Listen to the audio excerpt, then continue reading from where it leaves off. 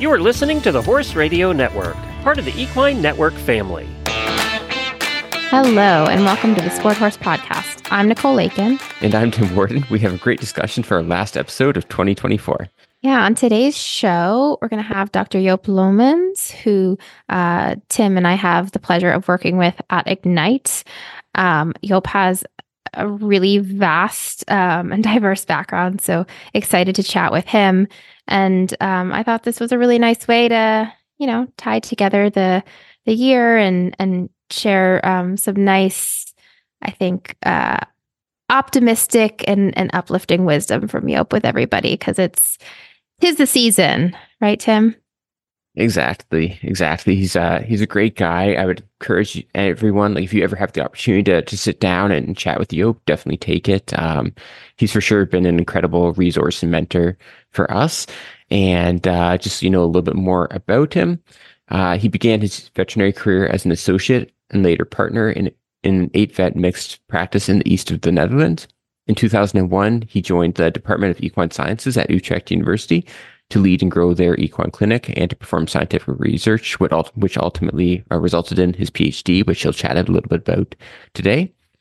And then with doctors Bob Magnus and Mike Pownell, he founded Oculus Insights, which is a global veterinary business education company that has grown also into coaching, consulting, and full management of veterinarians and their practices. In 2010, Joop was asked by the management of the Department of Equine Sciences at Utrecht University to perform a fact-finding mission in China. This resulted in a long-term relationship where Joop was designer and chief veterinarian of the first Western equine clinic in mainland China, and also the team veterinarian for the Jiangsu province eventing, show jumping, and dressage teams. He's also the executive director of our Ignite group, as Nicole mentioned, and we're really excited to share this episode with you. Hey, Joop, it's great to finally have you on our Sport Horse podcast. It was difficult tracking me down. No, you're always so available to us. So we'll dive right in here. So in 2008, you published your thesis entitled "The Equine Veterinarian: Past, Present, and Prospects of a Profession," which examined the role of equine veterinarians in the industry and covers topics such as economic viability, enabling the public to understand the role of equine veterinarians, and social factors. Can you elaborate on what you think are the most important messages from your work and from your research?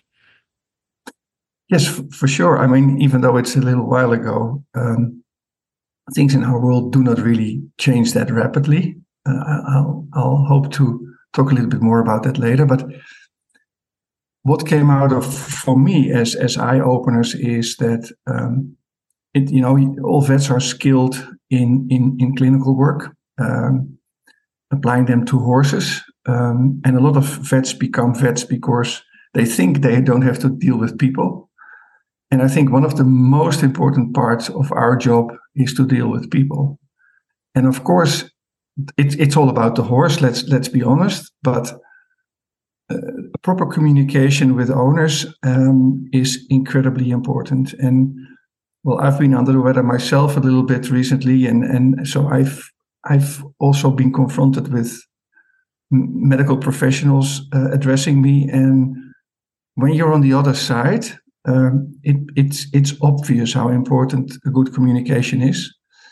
But I feel that we kind of neglected that in the education of vets, and I think that's an important part because it came back at all levels, not only at let's say the grassroots rider level, but also at the level of the high demanding, the high end sport and riders. And there it was even more important that was also an important finding, that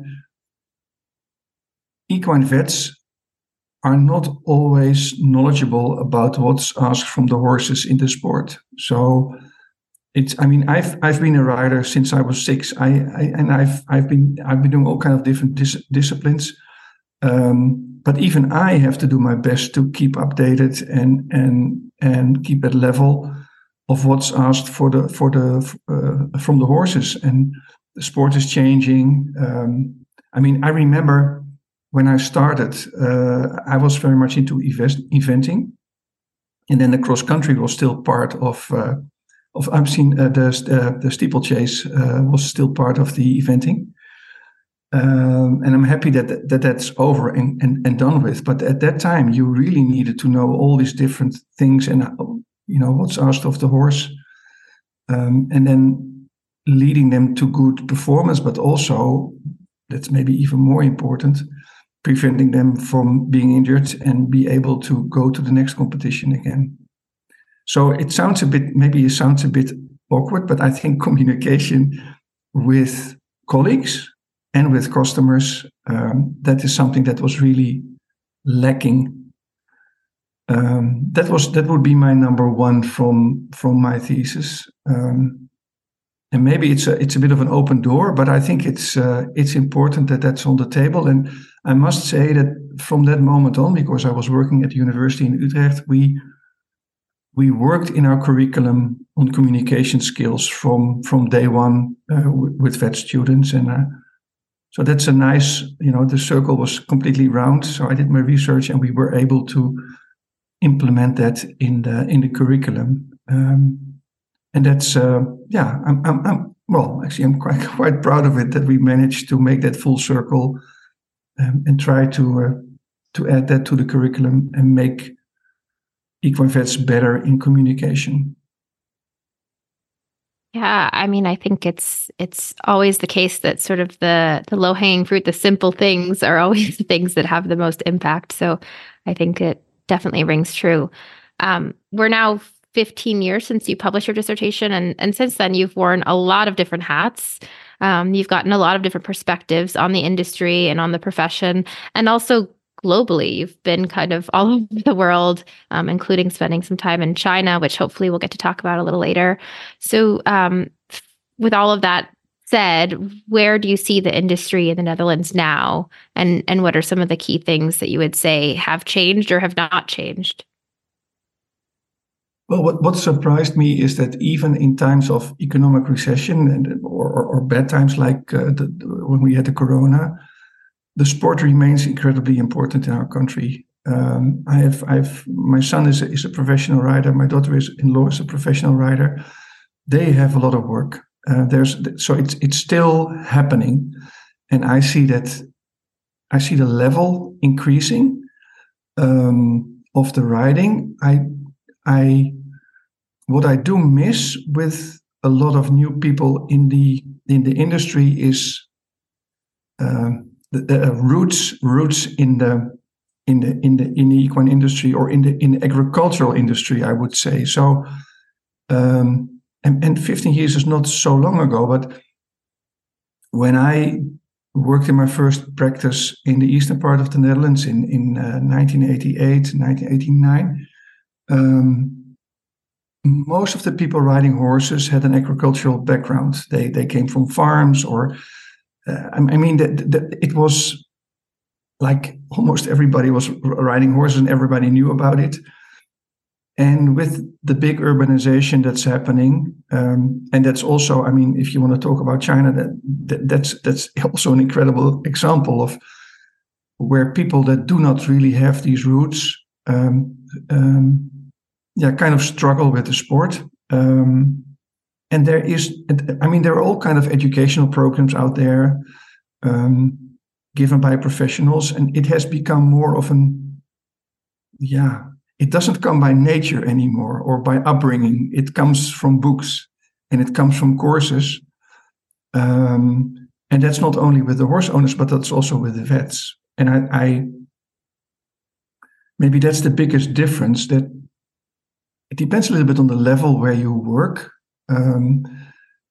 But the lack of really being rooted in that industry, and learning stuff from books, up to working with high-end sport horses, that's a big gap to fill. And that's where I see a difference from when I wrote my thesis, but also when I started as an equine vet. That certainly has changed. And it also, the good part of it is that it brings stuff like science in. There's far more research being done recently. Not many things are taken for granted anymore, and I like that. But then again, you have the issue of bridging that gap between the science and practice. And how do you get people, using new tools, for instance? And that's where things are rapidly changing. I mean, one of the biggest issues at the moment, well, it's fading out a little bit, but a few years ago, when all this new machinery and methods came up for gait analysis, then I do recall big discussions with older vets who were close to their retirement, saying, "Well, I don't need that. I know what a lame horse is." And these things, you have to go with the flow in that respect, and also as an older vet, understand that technology can really make your work better. You can improve the quality of your work, but you have to be open to these new things. And I think that's why we group together with Ignite with vets and trainers and riders to kind of help people understand how technology can move our profession forward. And in my, let's say, 35 years as an equine vet, I learn every day. There's so many new things happening. You just have to open your eyes and open your mind to make that happen. And that's so that from my thesis to today, I think that's a kind of, in my career at least, it has been a kind of my line, following new stuff and implementing that in practice. I'm not practicing anymore, at least not as I used to. But I advise a lot of young vets, and young vets embrace technology. It was more or less hampered by the old guys that were kind of blocking it because maybe they saw it as a kind of threat. But I think it's a great opportunity, and that's a big difference from then. And another big difference, I think, is the mentality of the younger generation of vets, and I see that as a positive, whereas a lot of people see it as a negative. And that is that they are able to voice their own boundaries, what they do and do not want to do, how they kind of put a boundary between their private life and a professional life.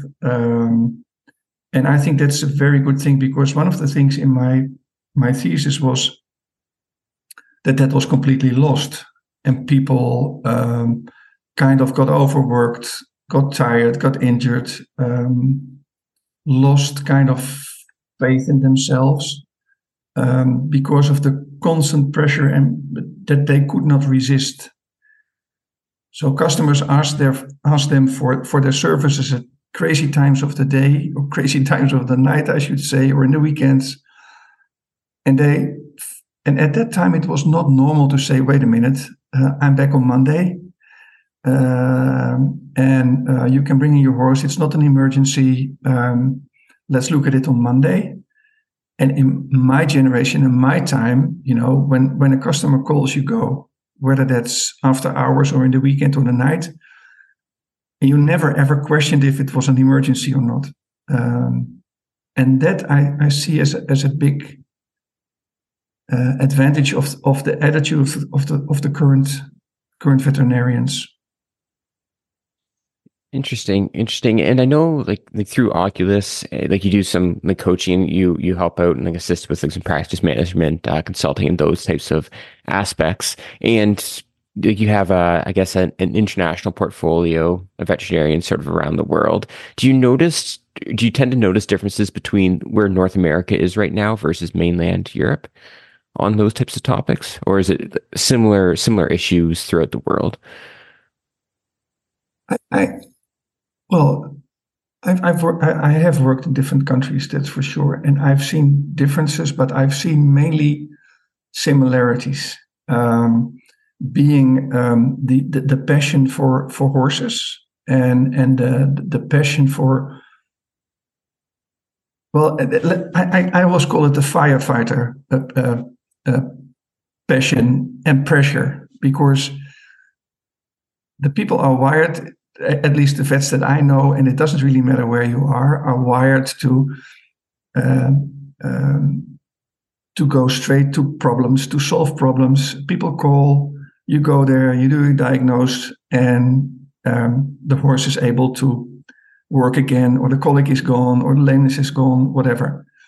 And I see that all around the world, that people really want to do that, but that's not always the best thing to do. I think what we've missed in our profession, and that's globally, is that we start to think more about prevention, or after, like surgeons love to cut and they love to do the surgery, the rehabilitation part is very often neglected or forgotten. Or, I've done my arthroscopy. This is the piece of bone I took out. This is the radiograph.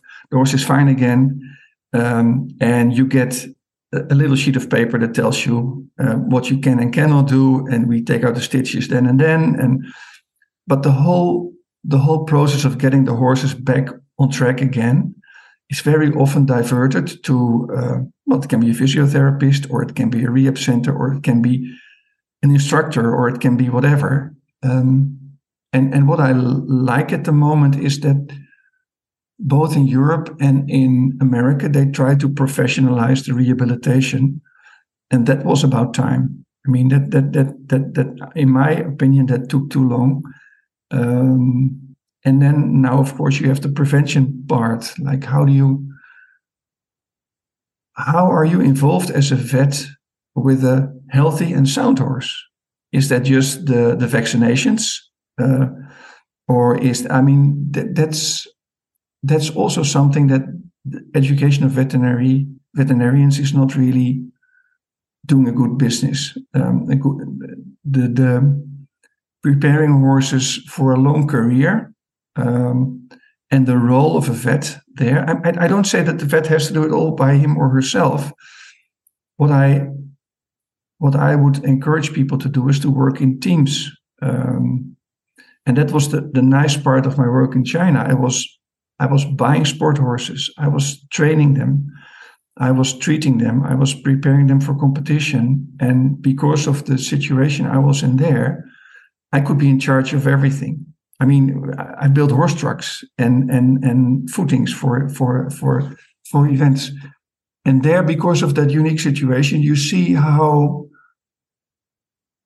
many opportunities there are as a vet to get people around you, or create a team that is aiming for success.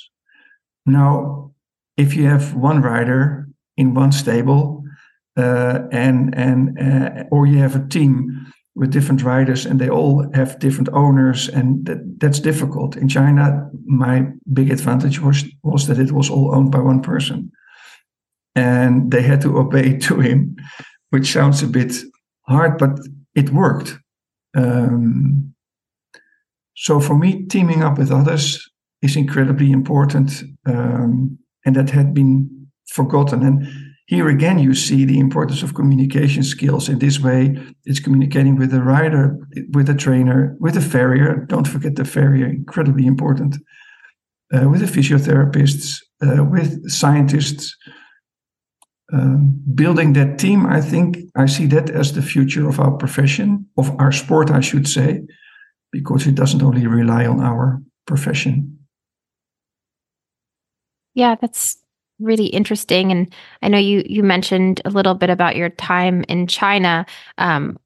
Would you be able to just sort of briefly summarize a little bit about your role there, and maybe how, working in such a different environment and different role and different capacity, and also a different part of the world, maybe change your perspective on the veterinary profession, or anything, any sort of like major things that you learned that you've brought back with you from that time? Oh, we can talk about that for ages. But I went to China completely unprepared. So at that time, I was head of the Equine clinic in Utrecht University. And my colleague came back from a trade mission to China, and that happens because we sell quite a lot of horses to China. And with that, we riders go, farriers go.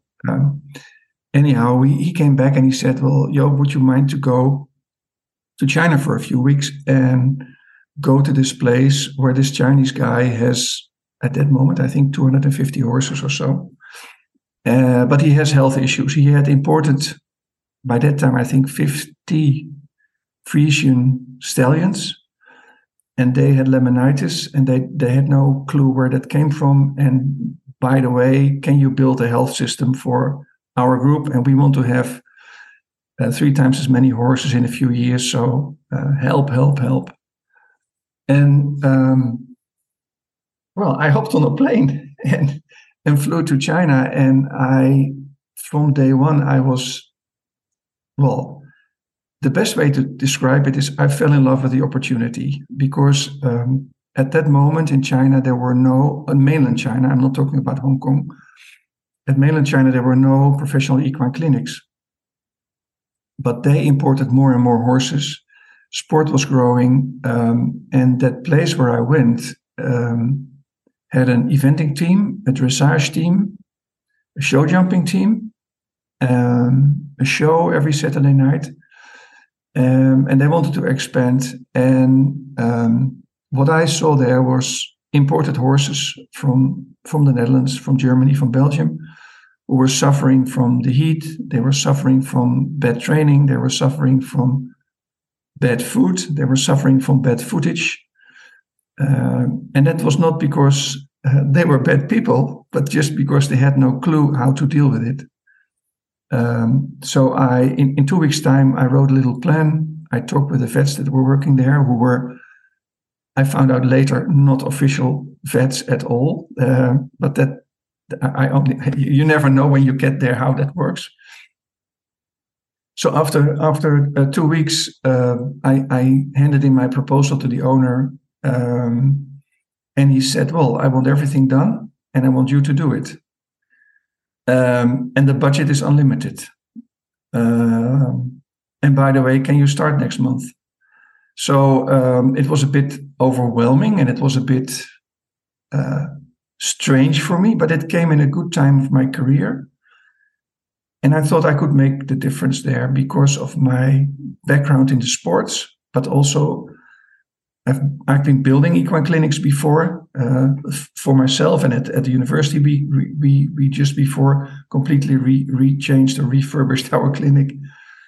Long story short, I worked there for 10 years, educated Chinese vets, built a state-of-the-art equine clinic, built a feed mill, built horse trucks, stables, and that's why I started to talk about China, because it was all integrated. And the other side was that I had to do a lot of things that were completely out of my comfort zone, because I've done surgery on horses. In Utrecht, I was responsible for obstetrics. So I did cesareans in horses and uterine torsions and stuff like that. But I'd never done a colic surgery in my life. But once that surgery is built and that building is there and a horse with colic comes in, I cannot just call a surgeon to do the surgery. We had to do it ourselves. And that learned me a lot about myself. It learned me a lot about how incredibly strong horses are and how much they can endure. But it also learned me how important simple things are. Like, in our part of the world, whether that's North America or Europe, finding good roughage for your horse, you might complain a little bit that it's too expensive. Or in China, it's almost impossible to find good hay. I don't know why. I of course, in the end, I did figure it out. But we had a lot of dental issues and a lot of colic because we couldn't find the right roughage. And all these little things, I think in the 10 years' time, we created a very great team. We had a farrier shop beside our clinic, or actually in the clinic.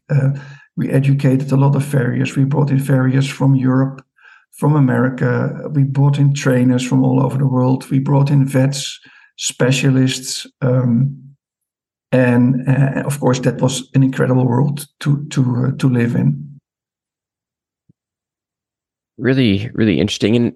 And just as you highlighted all of that, like it sounds like again, so much of it comes back to communicating knowledge, right? And like the importance of maybe if you just briefly could touch on the importance of mentorship. Like you talked a little bit about how things can be different if someone grows up like with an agricultural background or they grow up around horses, like how important that early experience could be. Like maybe just really quickly, like the role that mentorship plays and what can we do differently to help mentor like young veterinarians or young professionals in any aspect of equestrian sport?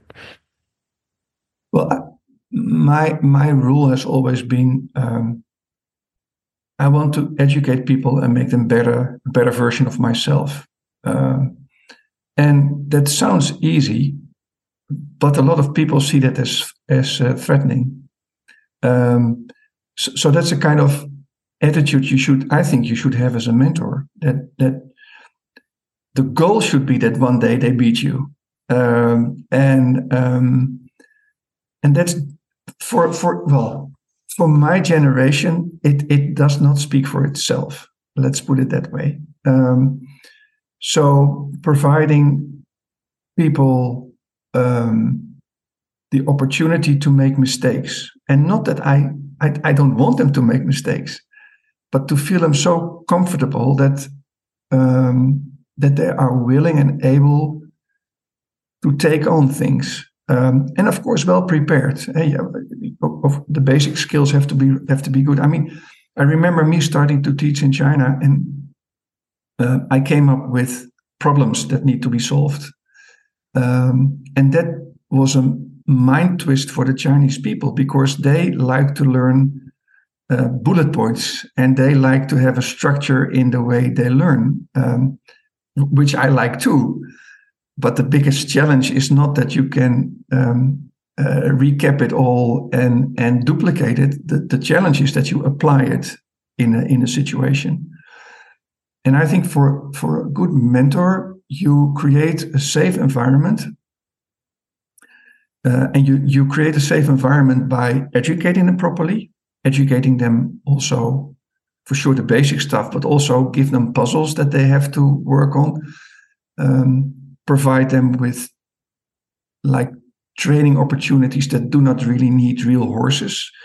I mean, you can learn them how to stitch, and that can be on a piece of leather. I mean, you don't need to have the animals there all the time.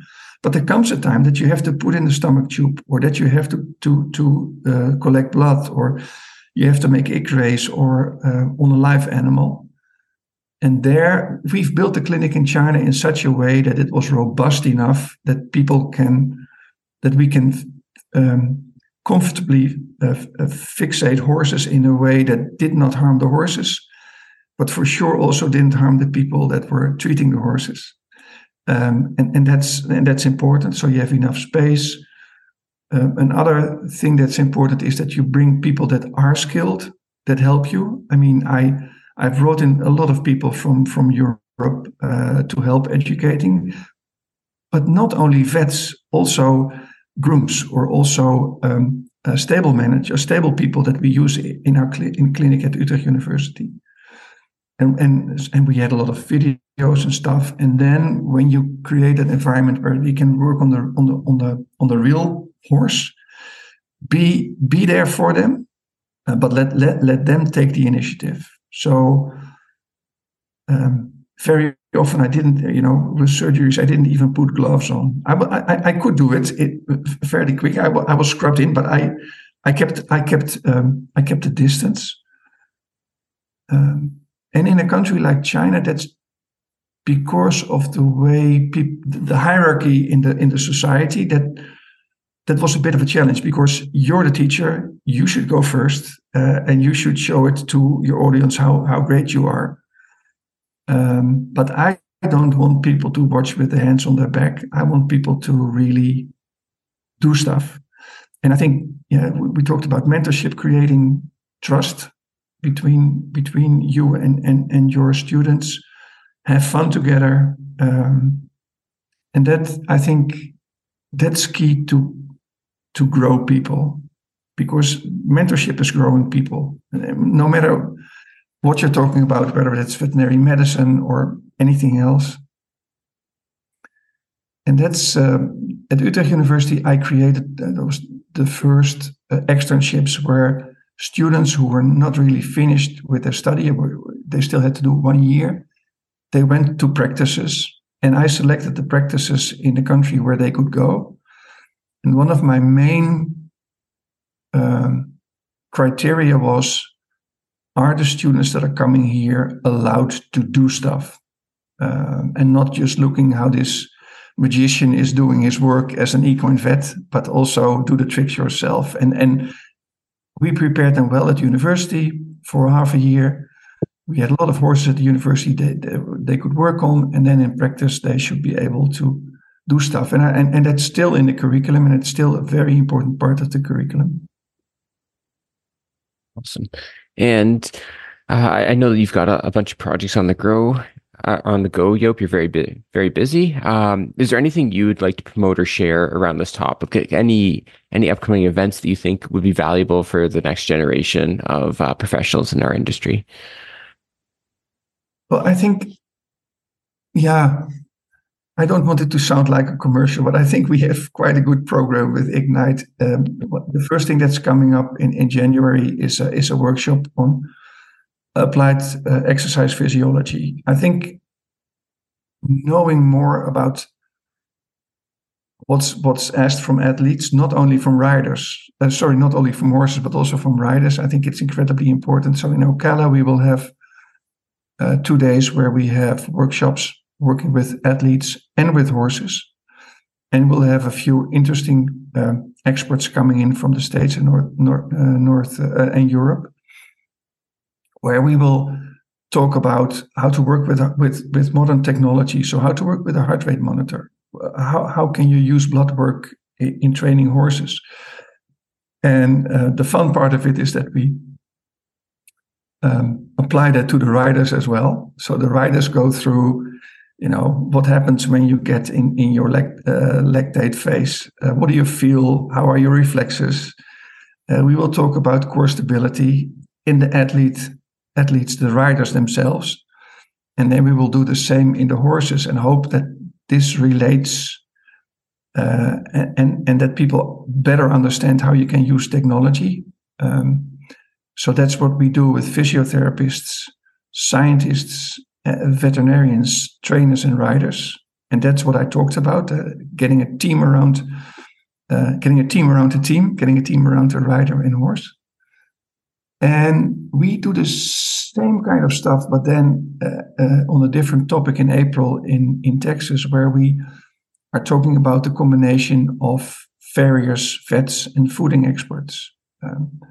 And for us, all these things are like so beneficial for the future of and the longevity of these athletes, connecting these people. And that's also what we hope with our group, that we connect all the different professionals that are working on horses, and that we start to communicate and that we speak the same language, and that we can do a lot for the betterment of the horses and of the riders.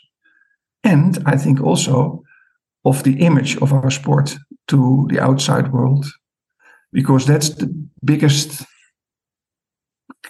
threat I would see for our industry, is if we do not take proper care of our horses, if we cannot explain to other people who do not know our industry that these horses like this and that we take good care of them, and that we do everything not to get injuries. And if they get injuries, they get the best treatment there is.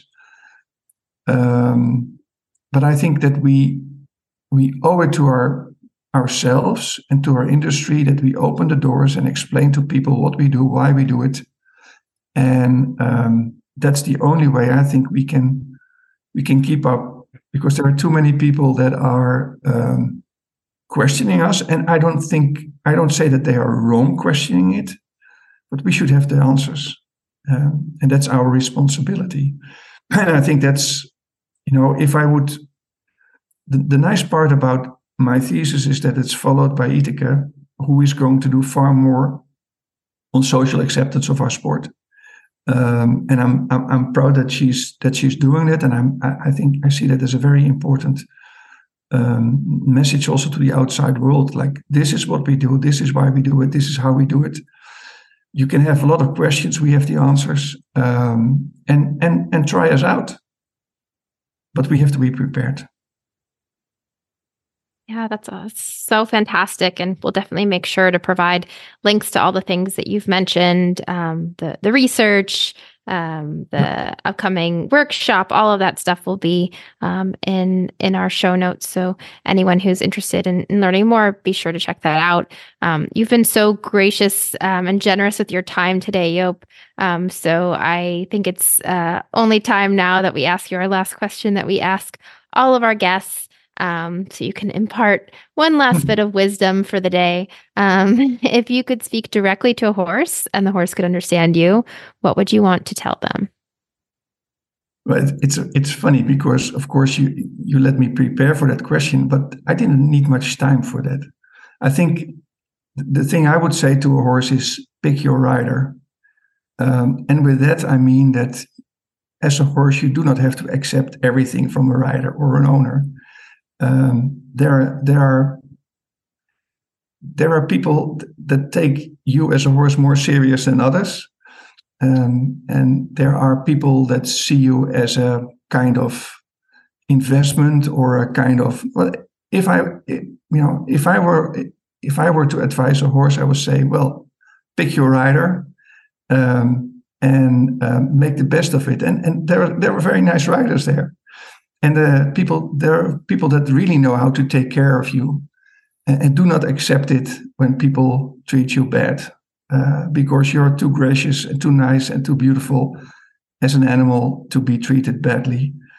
And that goes a little bit back to what I feel our role is as vets, and that's something I've learned from the first day I studied veterinary medicine, is that as a vet, you should be the ambassador of the horse. And you should speak up for them if you see things happening that are absolutely not right. When horses are mistreated, I think you should speak up, even though the owner of that horse is your customer. It doesn't mean that you cannot speak up and educate that customer about how to treat the horse. That's a really nice answer. I think it's the perfect answer for our last episode of 2023. With that, thank you so much, Joop, for taking the time. Really, really enjoyed it. And yeah, we'll be talking very, very soon. Thank you for the opportunity, and make the best of 2024. I really enjoyed that conversation with Joop. I think that regardless of your position within equestrian sports, or even if you're just a fan, I think it is really insightful to hear about his experiences and how he sees the industry and the sport, because I think ultimately he's right on track with a lot of it. He's a very positive guy by nature, very optimistic guy, and he sort of went through and mentioned some of the opportunities that we have. And I think it's interesting to contrast that with, I think, like sometimes you'll hear other individuals in the sport talk about some of the challenges of maybe being a veterinarian, or some of the challenges that are facing, the next generation of riders or grooms or whatever. And for sure, those challenges exist. But as Joop mentioned, there are also opportunities. I think that, education and mentorship and communication will go a long way to growing the sport. So really enjoyed that perspective. And I think that there's a lot that can be taken from this episode.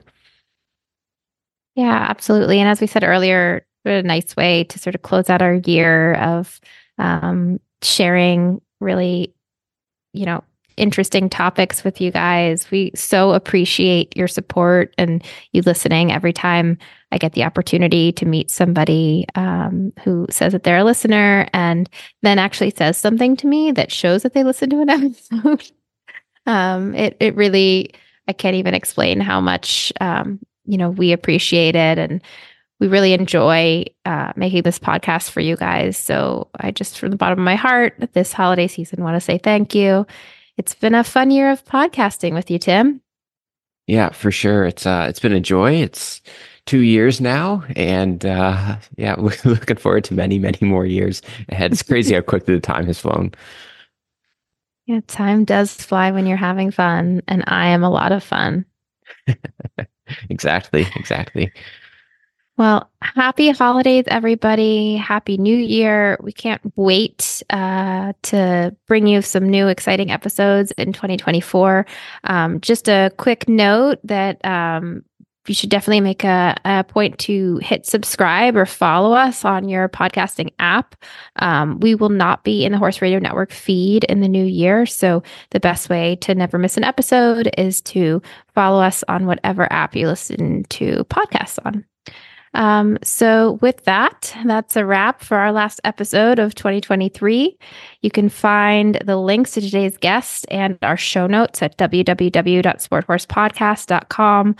Sporthorsepodcast.com has a new home, and you can click around there and check out the rest of the website for Ignite. So I really, really encourage you guys to do that. As Yope mentioned, we have an awesome workshop coming up in Ocala in October, and part of that event is open to the public.